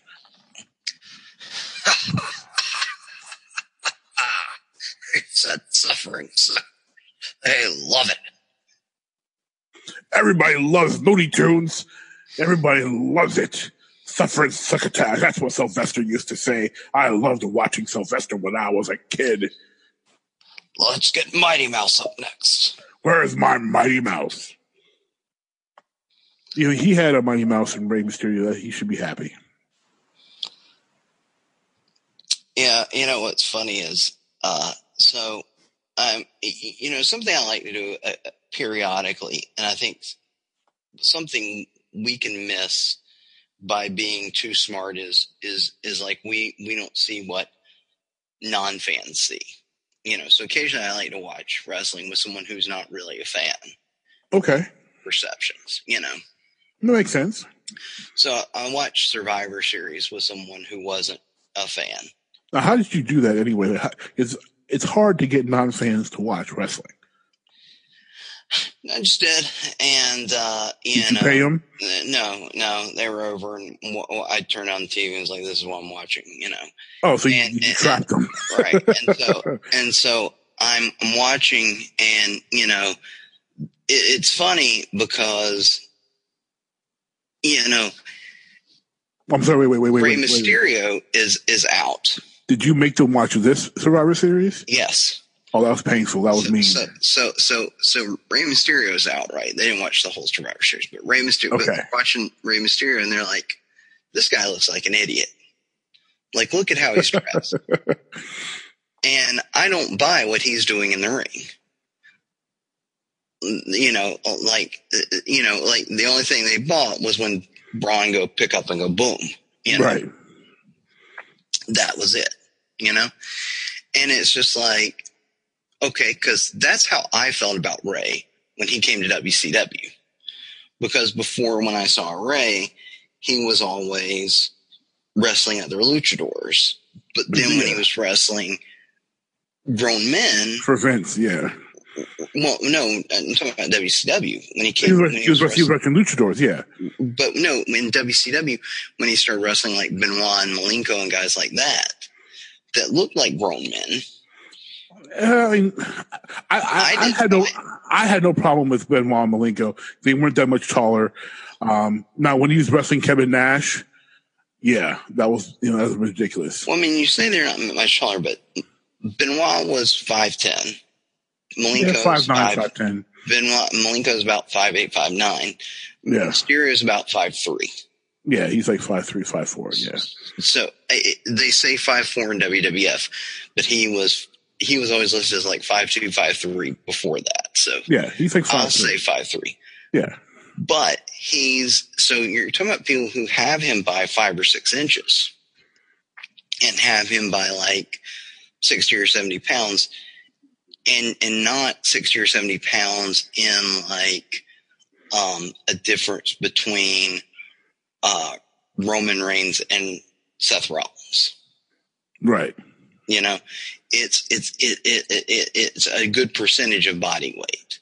And it looked like a grown man wrestling a child. And I never bought it. And so and here I'm watching with someone who's not a fan, they're going, and they have the same perception. And, I know you won't want to hear this, but I've got to say this, but had the exact same perception of Sasha that I had. Going, who is this girl and why does she keep messing up so much? Oh, Sasha? Yeah. And going, gosh, I mean, I know this stuff's not real, but this girl keeps messing up. Thank God they got her out when Sasha got pinned. So I've never denied Sasha's made more than her fair share of mistakes. So we had a conversation a few weeks ago, and you're trying to imply that those days were behind her. Well, everybody botches every once in a while. I will say that her days of consistently botching all the time. Well, she was pretty consistent the other night at Survivor Series. Oh, Survivor! The whole show was a botch. Let's just call it as it is. Like, everybody botched everything on that show. The writers and everybody, Vince, everybody. The whole show was a botch. It was terrible. It's painful to even think about it. I know what you're saying. It's tough. Like, some guys were able to really get great matches out of Rey, and make it look believable. I give credit to Flair for that match where he defended the title against Rey, when maskless Rey, when he was trying to go hip hop, and him kind of hunching down when he was wrestling to make himself not look as big compared to Rey. Old school old school wrestling, especially being that well, Flair's the heel and he's so much bigger. Well, I mean, here's the thing. I mean, Maskless Ray was one of the worst things ever. That was Bischoff may be a genius, but Maskless Ray was not one of his better ideas. Maskless everybody was pretty much a bad idea. Well, it wasn't bad for except Hoovy. For Hoovy. Yep, I was saying except for Hoovy. Hoovy was the lone exception. But I mean, Ray. I mean, he took his mask off, and now it's obviously he looks like a 12-year-old. Yeah, he had the baby face, and then he, and then he was trying to be, and then for a while he's like Conan's mini-me. Right, and he tried to have him go thug, it'd be like he's and which didn't work. And then you have him with the devil horns, which was to me the dumbest gimmick ever. Oh my god! And him and Tigress, and then and that was the beginning of the Filthy Animals. And which I try to forget pretty much everything that happened in WCW around that time. You mean you didn't love you mean the Filthy Animals aren't in your top 5 stables? I mean, look at all the talent. Hoovy, Eddie, Mysterio, and Kidman, all in the same stable. Wasn't Disco in there too? Yeah, and then they added freaking Disco. Don't remind me. I freaking hate Disco. I think I might actually put the Shield ahead of them in stables there. There you go. But come on, granted, the talent in the Filthy Animals was freaking on point, though. But the talent, the talent when the talent wants to be, but the talent was not wanting to be at the time. Well, Hoovy's hard to do things when he's pilled up. Eddie was hurt often, and then he bounced, and then that's when they added Disco. And Ray just didn't care at the time. Well, why would you? His girlfriend on camera was like 5'9". But I mean, he looked like an idiot. He wasn't. It was just obvious that Ray didn't care. He was just like, "Okay, pay me." And then they had him and Hoovy doing that ridiculous thing in the tag team where he was sitting on his shoulders and doing those stupid comedy spots during it was so dumb. Yeah, well, I mean, but that was the genius of Vince Russo. Yeah, bro, I got an idea. Bro. We take one of these little luchador guys. They're so cute. These little luchador guys. We'll have the other one, bro, sit on his shoulders, bro. And then they're going to spin around, bro, like you see in those old cartoons and stuff. And from the 50s, bro. It'll be great. Trust me, bro. Trust me. Everyone will love it. They'll love it, bro.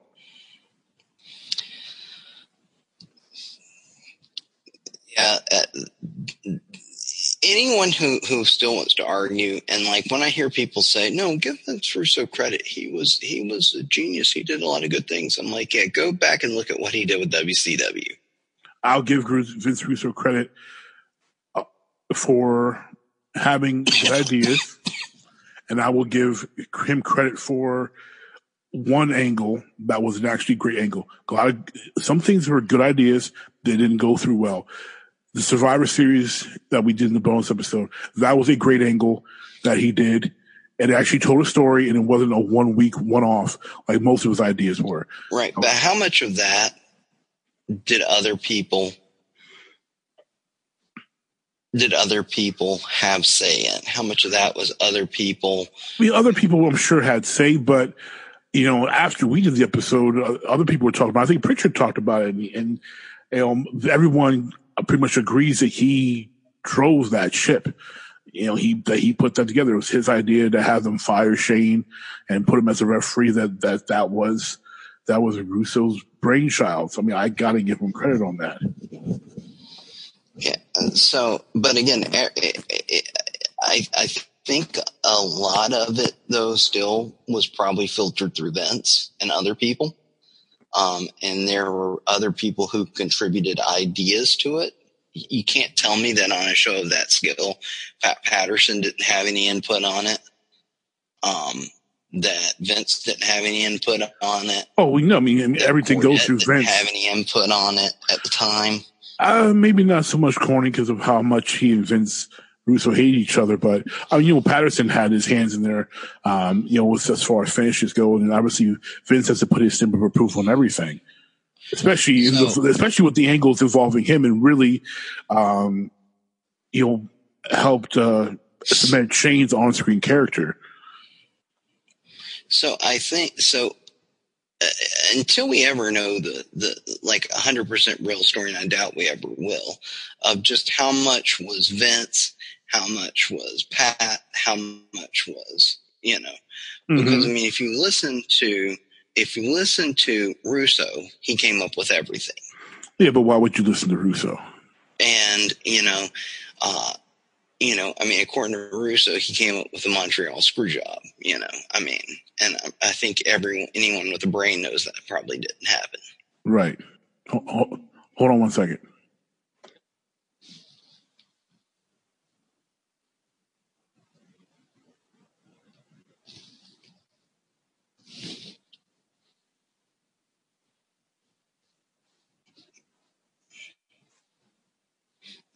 Matt's wife did run in, and now he's in trouble.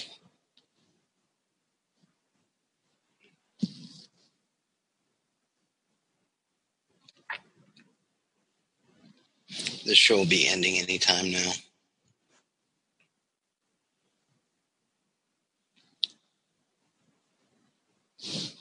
Which is actually fine because my butt's really numb.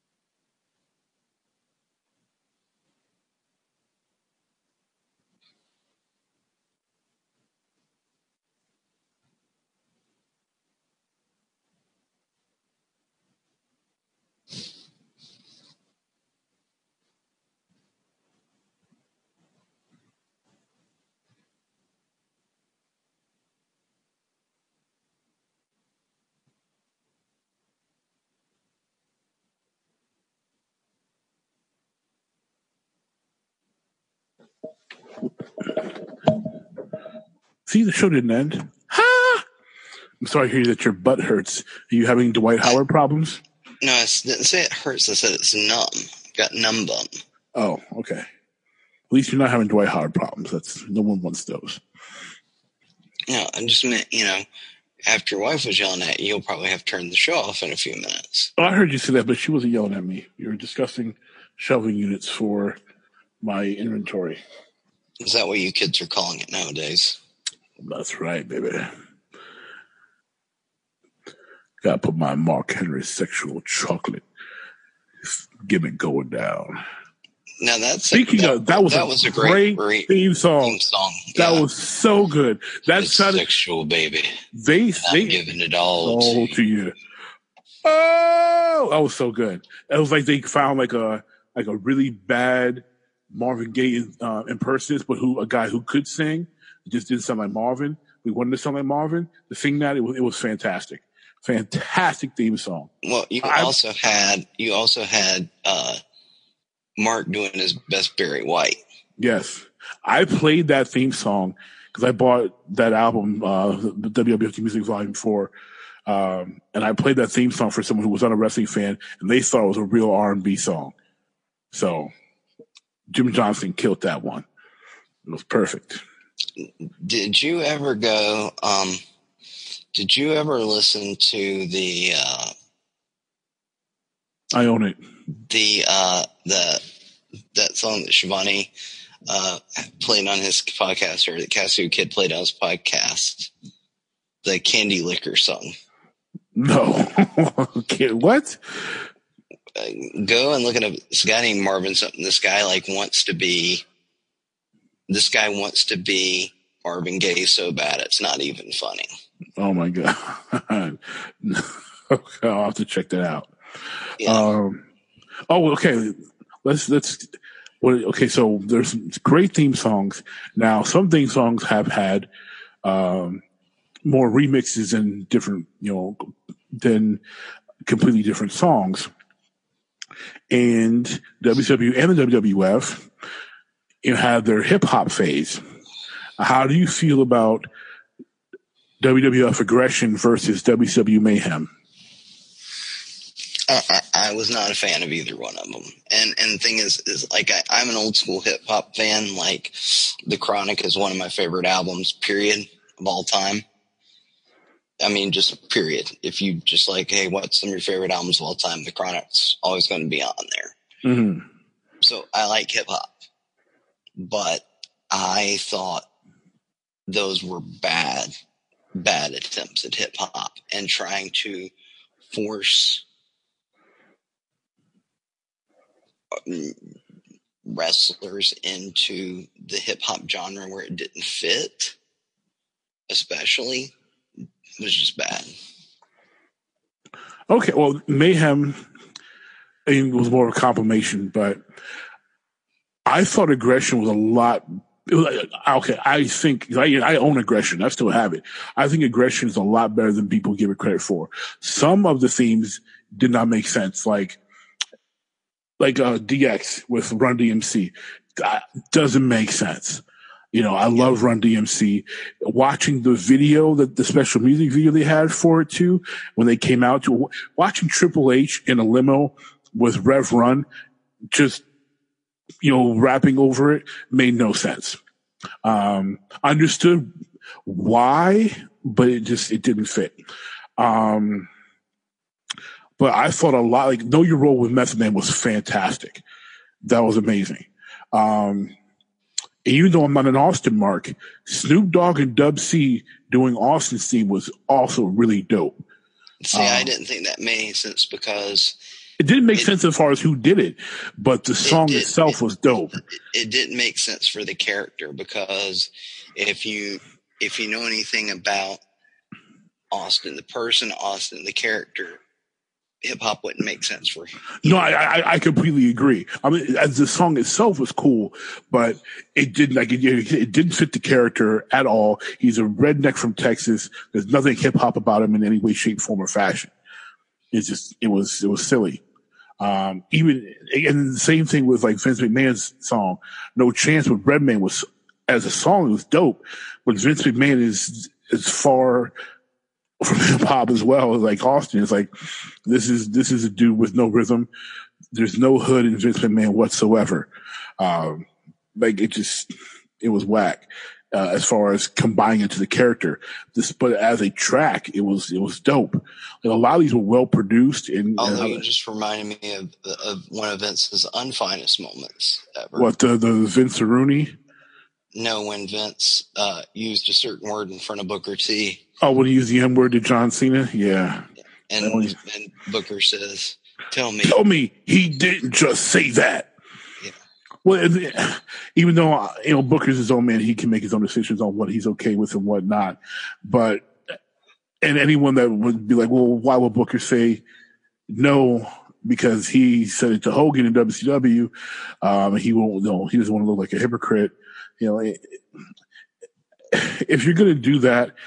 they need, a heat seeker like that. You need to actually do something with it. And they never did anything with it. That's what really, that pissed me off more than anything. Is you not only need to say it, but if you're going to say it, do something with it. The heels got to pay for, something egregious like that, but they did nothing with it. Right. Other ones on here that didn't make sense.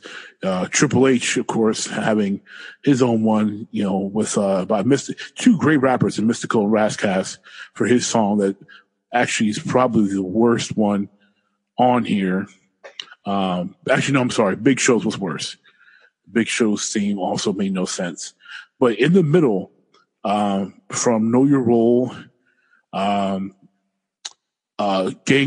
C Murder doing Gangrel's I Won't Stop, that was really dope. And that's, even though vampire themes aren't known for the hip hop world, that actually fit. And it fit the character, and I wish Gangrel would have came out to it. See, I don't agree because it doesn't fit the vampire character. See, I think it fits the character. It just doesn't fit traditional vampire themes. But if you think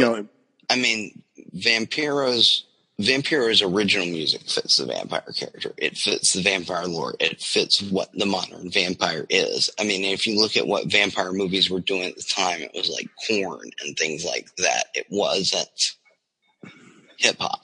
It was either gothic music, industrial music, metal. It just didn't fit. Especially at the time, I was really into vampires and things like that at the time, and to me, it was just like I dug it because the lyrics were dope. He's like, "I won't stop till I see blood." I dug it. I really liked it. The East Siders do a Big Red Machine was also dope. See, that was another one where I'm like, it doesn't fit the character. It described the character well. It didn't. I could never see Kane come out to it. But it described the character well. Chris Jericho's song didn't fit him at all. No, because Jericho's a rock metal guy. Yeah, even before, and this predates him, making Fozzy a known thing. And he was doing Fozzy in the 90s, so. No, I'm saying making it a known thing. Like, he wasn't pushing it, at this time. Really, I mean, this was 2000. Like, he wasn't pushing Fozzy hard at that point. Obviously, the song that fits the most was "Pimpin' Ain't Easy" with Ice-T and for The Godfather. That song clearly fit the character the most. But aggression really. I give Vince credit for going all out because you've got hip hop, royalty on here. You've got Run DMC, you've got Method Man, you've got Snoop Dogg, you've got Redman. You've got four guys who are known for in hip hop world. And big time names that have lasted, 20, 30 years, especially when it comes to Run DMC. You have a lot of talent that's underappreciated in guys like R.A. the Rugged Man, Ras Kass, Mac 10, and you got some great, guys who also produce a lot of this stuff. And also, you had ODB on this joint and on the Mankind one. Like, this is one of ODB's last,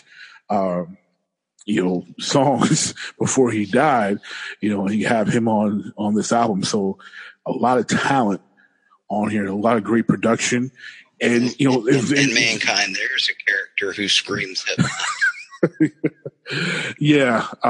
It didn't, this is one of the ones where at least even the lyrics don't make sense. Yeah, Vince, I love ODB. Play that old dirty bastard, Vince. And his friend Cool Keith, have a nice day. Yeah, it was. Didn't the Dudleys have one too? No, the Dudleys didn't have an aggression song. You had DX, Mankind, Rock, Austin, Vince, Gangrel, Kane, Jericho, The Wage Outlaws, Godfather, Triple H, Big Show, and Taker.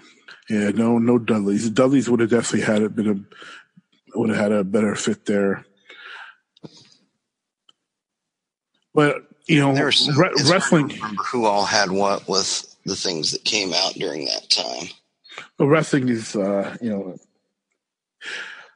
it's traditionally a white guy thing, so you're not gonna. It's tough to ingratiate hip hop culture into wrestling. I give Vince credit for trying. And he went all out in trying. I give him that. He didn't go, halfway with it like WCW. He's trying to kind of step their toes in it, and trying to roll with Master P and them. They went all out, and a lot of people like it. Like, I'm looking at it on my Google machine. It's got a 3.5-star rating on Amazon. Like, a lot of people like the album. To me, it's just like, I don't know. It's like saying like Vince made an effort, and he tried. I don't know. It's just like to me, it's like saying, it's not as racist as it could have been. No, definitely not that at all. Nah, and if you know me, if it was that, I would have called him out on it. I mean, let's face it, Vince could have been far bigger of a bigot if he wanted to be. Oh, nah, yeah, he definitely could if he really wanted to be. But no, that I didn't get that, and I didn't get that feel from this album. Like this, because if they would have gotten a whole bunch of nobody rappers, to be on here, then it definitely would have had a cheap feel. Like, hey, okay, he's just trying to appease black people a little bit by having this album, and it's gonna suck. Like he tried to produce something that was top line. And I give him credit for that. And it wasn't, it wasn't him using the N-word to John Cena. Of course, he went backwards with that. And of course, the whole John Cena, Dr. Thugonomics gimmick, that I have a problem with. This was not something I have a problem with. Speaking of things that were awful, I was just reminded of Nelly and Tim McGraw. Nelly did a song with Tim McGraw? Yeah. Oh, he must have been desperate for All in My Head. Yeah, it was Nelly. Somebody gave Nelly a song, and he said, "This sounds country. I need to get a country guy on this with me." And then he gave it to Tim McGraw, and Tim McGraw was like, "This ain't country, but okay, I'll try it." Oh, my God. Okay. But yeah, Tim McGraw sings on it, Nelly raps. Tim McGraw and Nelly. I just can't. I'm just trying to picture it, and I can't. Wow. Okay. Hey, there's been some odd pairings in music, so okay, that's interesting to say the least. Wow. Okay. What's next? Hank Williams III gonna do a song with 50 now, or? Well, Hank 3's first of all, he's not Hank Williams III, he's Hank 3, and he's a metal guy. So. I'm sorry. Wait, Hank 3's a metal guy? Yeah, he's been metal for a while. I don't know these things. All I know is Hank 3. I'm sorry. Well, he's still Hank Williams III to me. He came to the Cracker Barrel I worked at, signed the little thing. He was a whole country boy then. So I don't know if he changed to metal or what. All I know is when I end up going to the white school, all of a sudden, one of the coach's car called me Hank because my last name is Williams. So I'm like, okay. Until someone schooled me on to the fact that he was calling me Hank because of a country singer named Hank Williams. I'm like, I ain't never heard no Hank Williams. I'm from Detroit. Do I look like I've heard someone called Hank Williams? I don't know nobody called Hank, period. Well, that will end our Call It in the Ring episode of Breaking Ring Rust. We hope you enjoyed our random repartee as much as we did. Maybe we'll be back next week. Who knows? Maybe even Ray will show up. Yeah, I heard he's trying to milk it. Trying to go for one of those dramatic entrances. Maybe trying to come out on the zip line like HBK or something like that. But I think he's getting a little too old for all that. Ray on the zip line? No. Well, if you're in the know, you can follow us at Geek Nation on Facebook, at Geek Nation. You can follow us on Twitter, at Geek Nation, and subscribe to Breaking Ring Rust on iTunes, Spotify, CastBox, and pretty much any of the lovely podcast players that are out there. And if there is one that you prefer to use that we're not on, comment, let us know, and we will endure until we are on it. Thank you as always for listening. And until next time, keep it easy, Marks. Peace. Thanks again. Johnny Ace? Yeah. Can you say goodbye to the people? Goodbye to the people. Where's Vince? Wonder if he needs a back rub. Oh, no! Oh, my God! Oh, Lord! Stone Cold! Stone Cold! Wait a minute! Look out! Oh, my God! There's a separate Twitter for black folks? No, this is what we call black people on Twitter. And if we had our own Twitter, it would be a lot different. Kind of like Black Jeopardy? Yeah, exactly.